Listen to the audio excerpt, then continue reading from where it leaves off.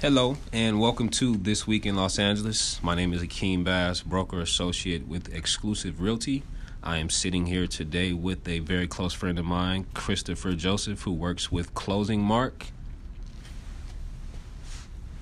We are going to discuss a few topics today about the current real estate market, the 2008 market versus 2020, home ownership, the right time to buy, what buyers need to know about buying a condo, everything that comes with the HOA, and also how FICO scores can affect your purchasing power. And we are live with Chris. Thank you, Akeem.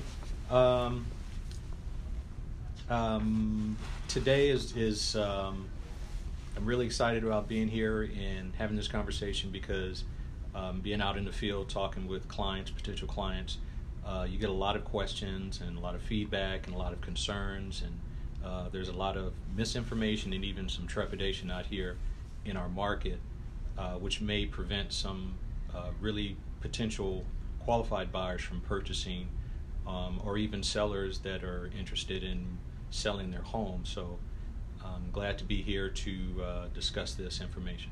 Thank you, sir.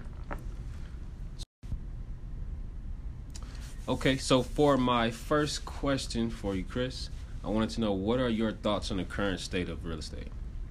The current state of real estate in the market overall, I think, is a good market, and it may vary by region. So I'm going to more or less focus on the region here out here west in California, specifically Southern California. And right now the market is still strong, it's still vibrant.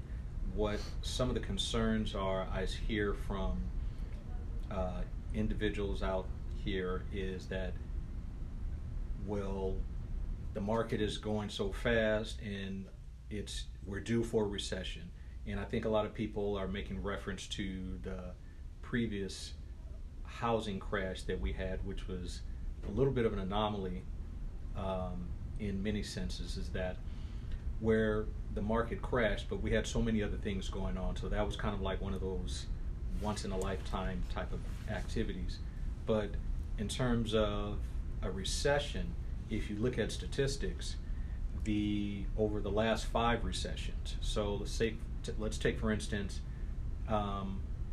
looking at housing price changes in the last 5 recessions. So in 1980, for instance, the market housing prices increased or improved by 6.1%. That was in 1980. In 1981, they improved by 3.5%. In 1991, they dropped by 1.9%. And in 2001, housing prices increased by 6.6%. Okay, and in 2008, that's the big one, where housing prices dropped by 19.7%. So out of the last 5 recessions, 3 out of the last 5 recessions that we had, housing prices actually increased. And the one that we had in 1991, there was a drop of 1.9%, not anything that's really significant. And in 2008, that one was a bit of an anomaly, I say, because we had so many other things going on. A lot of that was due to the lending side, some of the projects, some of the programs that we had, like the stated incomes, the option arms, and there really were no restraints on it. And to me, in my opinion, I'll be honest, I think it was driven by greed. Okay, and we weren't, in our industry, we weren't licensed. There were really no stopgaps. It was just kind of like the risk factor was really tossed under the rug, and greed was kind of like took a hold and took effect until it got kind of out of control. But the things that contributed to that, what was going on during that time, is not inherent in our time frame right now. So you can't really apply them to, you can't apply the 2008 recession to 2019 or 2020 because it really doesn't have any effect. It doesn't have any bearing because the factors that contributed to it are completely different. And to also piggyback on what you're saying, they do not have the same lending options that they had in a way. Exactly. literally during 2008, there was a product called stated income, stated assets. So literally, you could state on the application what your income was, and you could state on the application the amount of assets you had, checking, savings, 401k, and no one verified it. So now we're in what we call a full doc environment, to where all the documents are reviewed, they're cross-referenced. We actually check with the IRS to verify your income. We're going to double back and call your employer, and it all has to match. So now there's no stated income that I'm sure there are in some cases, but for the most part, it's not really prevalent in our world right now. Gotcha. Well, you answered a portion of my second question. Was I wanted to know what are your thoughts overall from 2008 and the lending side versus 2019 and the coming years of 2020 and beyond? Well, for projecting going forward, when we talk about, go back to recession. There is, and even in our field, there is, we do have an idea. We expect in a recession to hit maybe in 2020 or 21, but again, that may not be something that affects our housing market. Okay.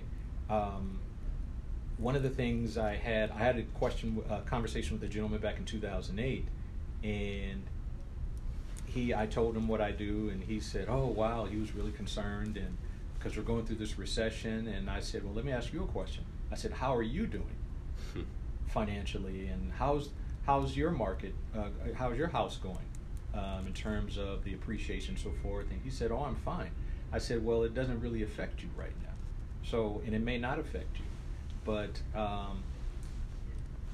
one of the things also I ran across people who at some point considered just letting their homes go because they figured, hey, I'm upside down, and why should I keep this home?" And in each and every case, I told them, just hold on to your home, because the market is cyclical. So it will, even though we're right down in the valley right now, we're going to come back up. And sure enough, it did. And so there was no reason to let your home go, because that could have had a catastrophic effect. Think about it. If you let your home go, and so you're looking at a foreclosure or a short sale, and so what happens is that you lose your home, and at the same time, it's going to affect your credit. So at some point in the future, if you want to buy again, there's a waiting period. True. Very, very true. My next question, with interest rates being where they are now, is homeownership is now the right time to buy for a first-time home buyer?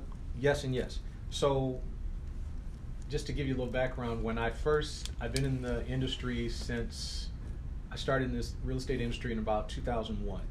And back then, interest rates were, if I can think back that far, they were probably in the low 7s, high 6s. Wow. And to us, that was high. Me coming in the industry knew. Definitely. And so a lot of the guys who had been in the industry for a while, they just kind of chuckled at us because they remember when the interest rates were in double digits. And right now we're still in a period where the rates are at historically low numbers over the lifetime that we've been tracking this. So now is still an excellent time to buy, and we expected rates to go up this year, but because of economic concerns, rates and you have geopolitical concerns, things like the tariffs, and it affects our economy. So generally, when the economy is doing poorly or takes a dip, it actually bodes well for mortgage interest rates. So you've seen I think during the latter part of the summer, rates dropped down to where homeowners were able to refinance their home and get them in the 3% range, sub 4%. So even right now, in the high 3s, low to mid 4 range in interest rates, it's still a good opportunity to buy. Definitely. Because what you don't want to do is that wait down the line And as prices keep going up and appreciating, and if interest rates decide to tick upwards, now that what that does is that erodes away at your affordability. So prices are higher and interest rates are higher. So what that means is that the average buyer doesn't qualify for as much home as they could have if they would have taken advantage of a lower interest rate market. Perfect segue from my next question. Since buyers cannot afford to buy their dream home first, a lot of buyers are looking at condos, PUDs, and etc. What does a buyer need to look out for dealing with an HOA? Okay, HOAs are always very interesting. So with the HOA, you're buying into a community. Okay, so you own your unit, but you're buying into a community. So what your neighbors do does in fact affect you. Definitely. So as a lender, couple of things we look at. We're going to look at the condo project as a whole. Okay. So we're going to look at if there's any pending litigation against the condo project. So say for instance, someone comes on you have a guest that comes to see you and they trip on a sprinkler head and they break their ankle and now they want to sue the condo project. Okay, that could have an effect on you as one of the owners. We're going to look at the delinquency factors of the HOAs. So we're going to send out what's called a document to the HOA association, and so it's called a questionnaire, and we're going to ask what is the percentage of owners that are 60 days or more delinquent in their HOAs. Because think about it, if people are delinquent in their HOA payment, it usually means that there's something going on financially with an abundance of the owners in that project. True. Okay. Also, we're going to look to see if there's, we're going to look at the financial stability of the project. So this is one thing that can affect a potential homeowner. Let's say your project, they get all their revenue from people, the owners paying their HOAs. That's the source of revenue. Okay. And then they have expenses, the upkeep of the property and so forth. And that's part of what your HOA fees are going towards. Okay. The revenue to keep the project up, but also to maintain it, the upkeep, the maintenance, the gardening, and so forth.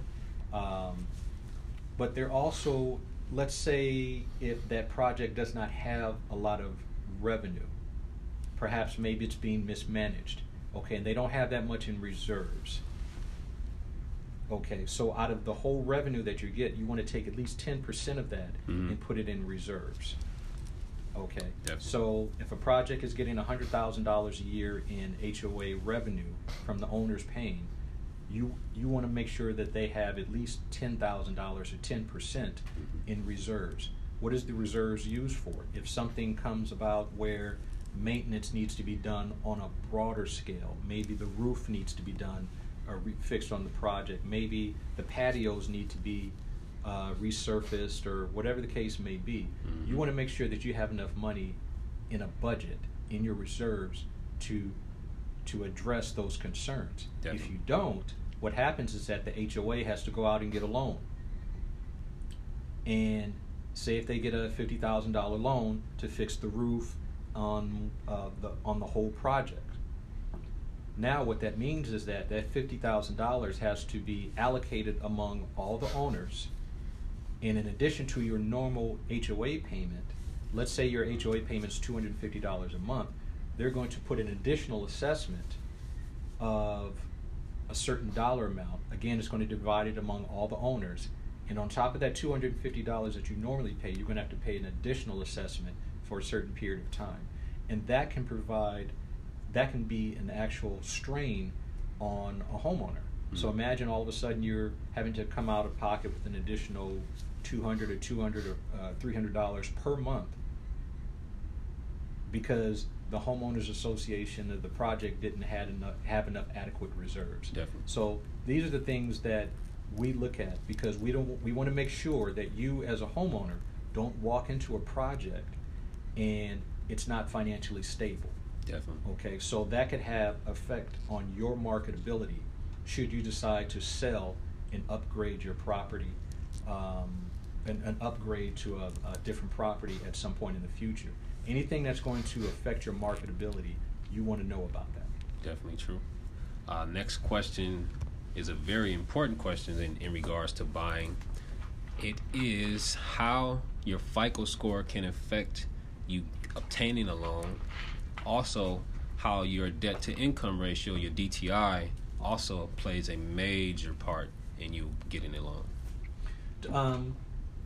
Thank you. That's a good question. I've had this come up in the past where potential clients may think that, hey, I have a 700 FICO score, and pretty much that's it. I should be able to walk in and get a home. It doesn't work that way. The FICO score is an important piece. It's a starting point for me because it affects your pricing. Okay, so think about it. If you have a higher FICO score, you go to qualify for auto loan through your bank, or through maybe the auto financing people, then you're going to pay a lower interest rate, and that means your car payment's going to be lower. Okay. Conversely, if you have a lower score, your interest rate's going to be higher because we're dealing with risk now. Okay. The debt to income ratio is simply this. It's not anything fancy. Debt to income ratio simply means on one side of the fence you have your income. Okay. And on the other side of the fence you have your consumer debts, things that are going to appear on a credit report. We're not talking your auto insurance or your Netflix account or anything like that.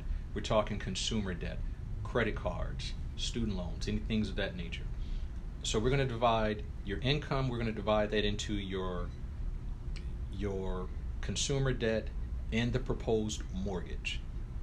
Okay. Definitely. And we want to keep that percentage no more than 45% in general terms. Sometimes it may go a little higher, but as a general term, I try to use 45%. I use that percentage because potential buyers that want to use a down payment assistance program, they will usually cap you at a 45% debt to income ratio. So I use that as a general barometer.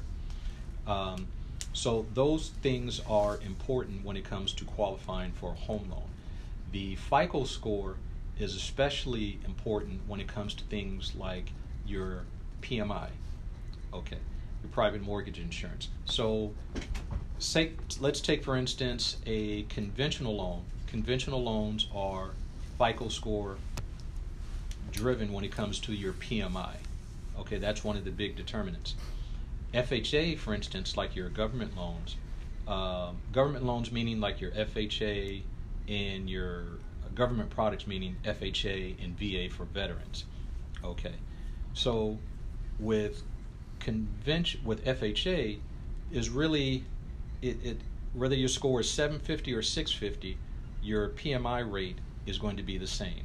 Okay, and PMI is included in your total mortgage. So if your PMI is higher, your mortgage payment's higher. If PMI is lower, your mortgage payment's lower because it's included in it. With conventional, the FICO score can have a big effect on your PMI rate. So that's why in some cases, depending on the FICO score, if I have a client that has a 650 FICO score, they're going to pay more in PMI than they would for an FHA loan. Definitely. So in some cases, FHA is not necessarily better or worse. It depends on what's better for the client. If I'm not going to put a client in a conventional loan with a higher mortgage payment just for the sake of saying they have a conventional loan, and when they can go get an FHA loan and their mortgage payment's going to be lower. Okay, definitely. So it's going to be what's best for the client. A loan in very many ways is like a man going to a store to buy a suit. You know, when a man goes to a store to buy a suit, he doesn't just buy off the rack and take it to the cashier and walk out. No, a suit has to be customized for your physical dimensions. So if you're taller, if you're carry a little bit more weight, okay, the tailor is going to tailor the suit to fit your body. Okay, so it's not one size fits all. Getting in a loan is very much the same way. Okay, so we're going to customize it based on what's going on, your FICO score, your debt ratio, your reserves, how much money do you have. So in that way, we know what's the best fit for you. Definitely. Last question for you, which is a very important one as well. What are the top stressful buying activities that a buyer has expressed to you, as in documentation needed to be turned in, bills paid off, and etc.? From the feedback that I've received from clients over the years, the number one probably stressful thing is documents.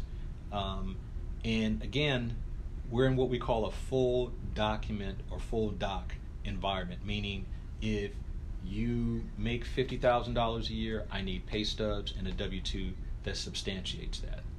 Okay. So remember, we made reference to the previous market prior to 2008 when you had products called stated income, stated assets. So if someone is thinking back in those times, they're thinking, hey, why do I have to provide this? Okay, because we're in a full doc environment. So part of the problem is that maybe not everyone on both sides, client and loan officers, weren't forthcoming and truthful when it came time to purchase a home and submit a loan application. So that may have led to one of the big things, in my opinion, that led to the market crashing as it did, because you had some people that maybe should not have been in the level of home that they were in. Mm-hmm. Okay. Definitely. So definitely the the level of the number of documents, that's one of the most stressful things that I've seen buyers maybe express some angst over. But if you really think about it, what I ask for a client is things they already have. It's not like I'm asking them to go in the laboratory and create some sort of new scientific experiment or liquid that's going to eradicate cancer or something. No. All I'm asking you to do is provide something you already have. You have your W-2 because you filed your taxes, hopefully, so you have that. Okay, you go in your closet or wherever you have it and get that out. You have your pay stubs. If you have direct deposit, you have the stub itself. Okay, and you receive a copy of that every pay period. Just go get it. If you have a bank account and you have X amount of dollars in it, I need the last 2 bank statements. That's easy. Especially if you have online banking, you can go online. It's a click and print. That's it. Definitely. You're just using your fingers. That's it. You're not running a 2-minute mile or anything. You just click and print. Okay. So that's one of the main things. But we try to ask for as much as we can up front, and during the loan process, we're just getting updated items. And that's it. If a client was promised maybe some interest rate, and maybe now the loan changes for whatever reason, all you have to do really is just communicate with the buyer.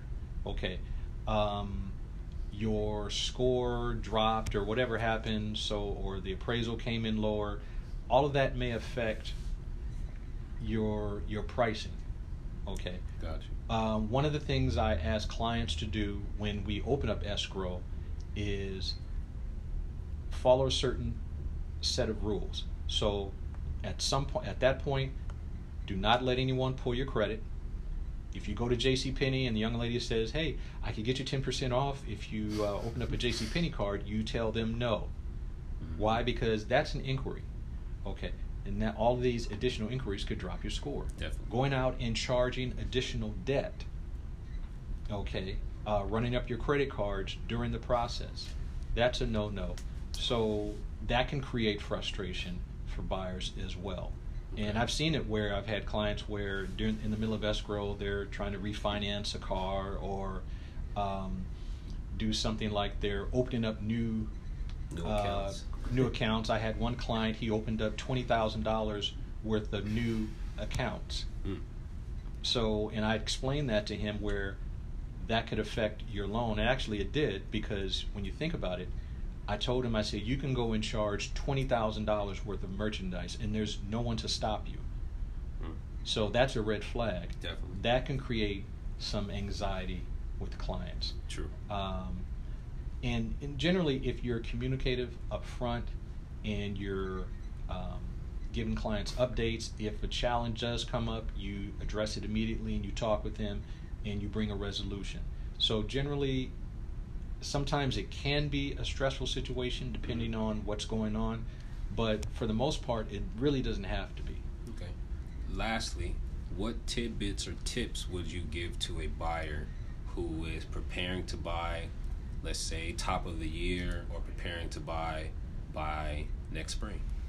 First thing first, pull a copy, if you haven't already, obtain a free copy of your credit report, and you can do that once a year. Okay. And it's no cost to you. So get a free copy of your credit report. Know what's on it. Okay. One of the things, if you have some debt that's maybe a little bit on the higher side, then address it right then. So if someone wants to get their score up a little higher, okay, you have a different types of mixes of credit on your report. So you can have a student loan, you can have a car payment, and you could have revolving debt like credit cards. So the one that's going to give you the highest boost is managing your revolving debt, such as credit cards. Think about it. Revolving debt, the balance can go up or down, and the payment can go up or down depending on how much you charge. So an installment debt, such as like a car payment, if your car payment is $200 per month, guess what? Next month it's going to be $200. And guess what? The month after that it's going to be $200 until it fully amortizes and pays off in full.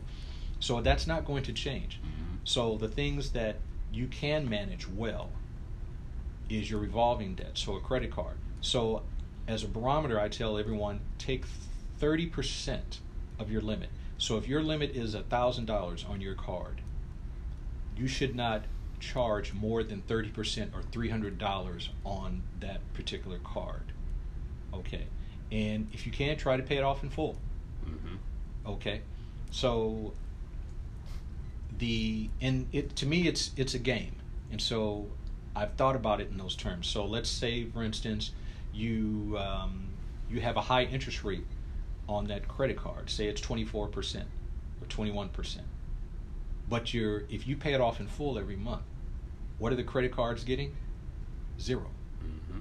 They're getting zero interest. Exactly. They're only going to charge you interest on a balance.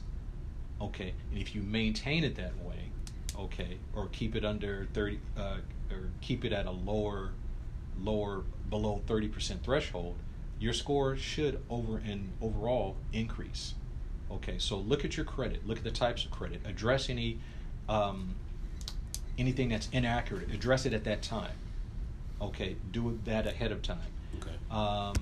Start to create a budget for yourself. If you know, I ask all clients, where do you want your house payment to be? Okay, I ask that for a reason. Now, I can pre-approve you for whatever the maximum you qualify, but you may not want to pay that. Start to get in your mind, where do I want my payment to be?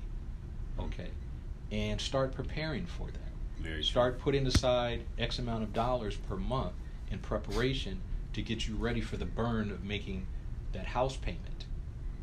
Okay, start doing that right now. If you're going to change a job anytime soon, if you're not working with the loan officer, or if you are working with the loan officer, let them know right now. Okay, and so they can give you any tips on what to do. If you're changing from one job, say if you're a dental hygienist and you work for Bright now, and then now you're going to Delta Dental, that shouldn't really affect you because you're in the same line of work, and typically people upgrade their jobs for either a better work environment or more better wages or shorter commute, whatever the case may be, but it's something that's going to benefit them. Definitely. So start looking at your credit definitely right now.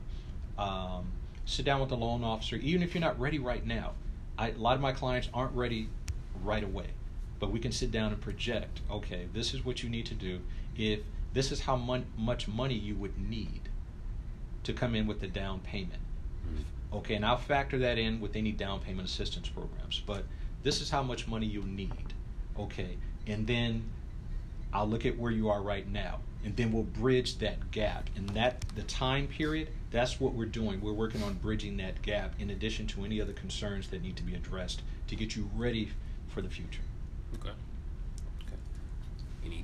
Anything else? No. That was all for our episode today. Thank you again for tuning in, and we will be back very soon.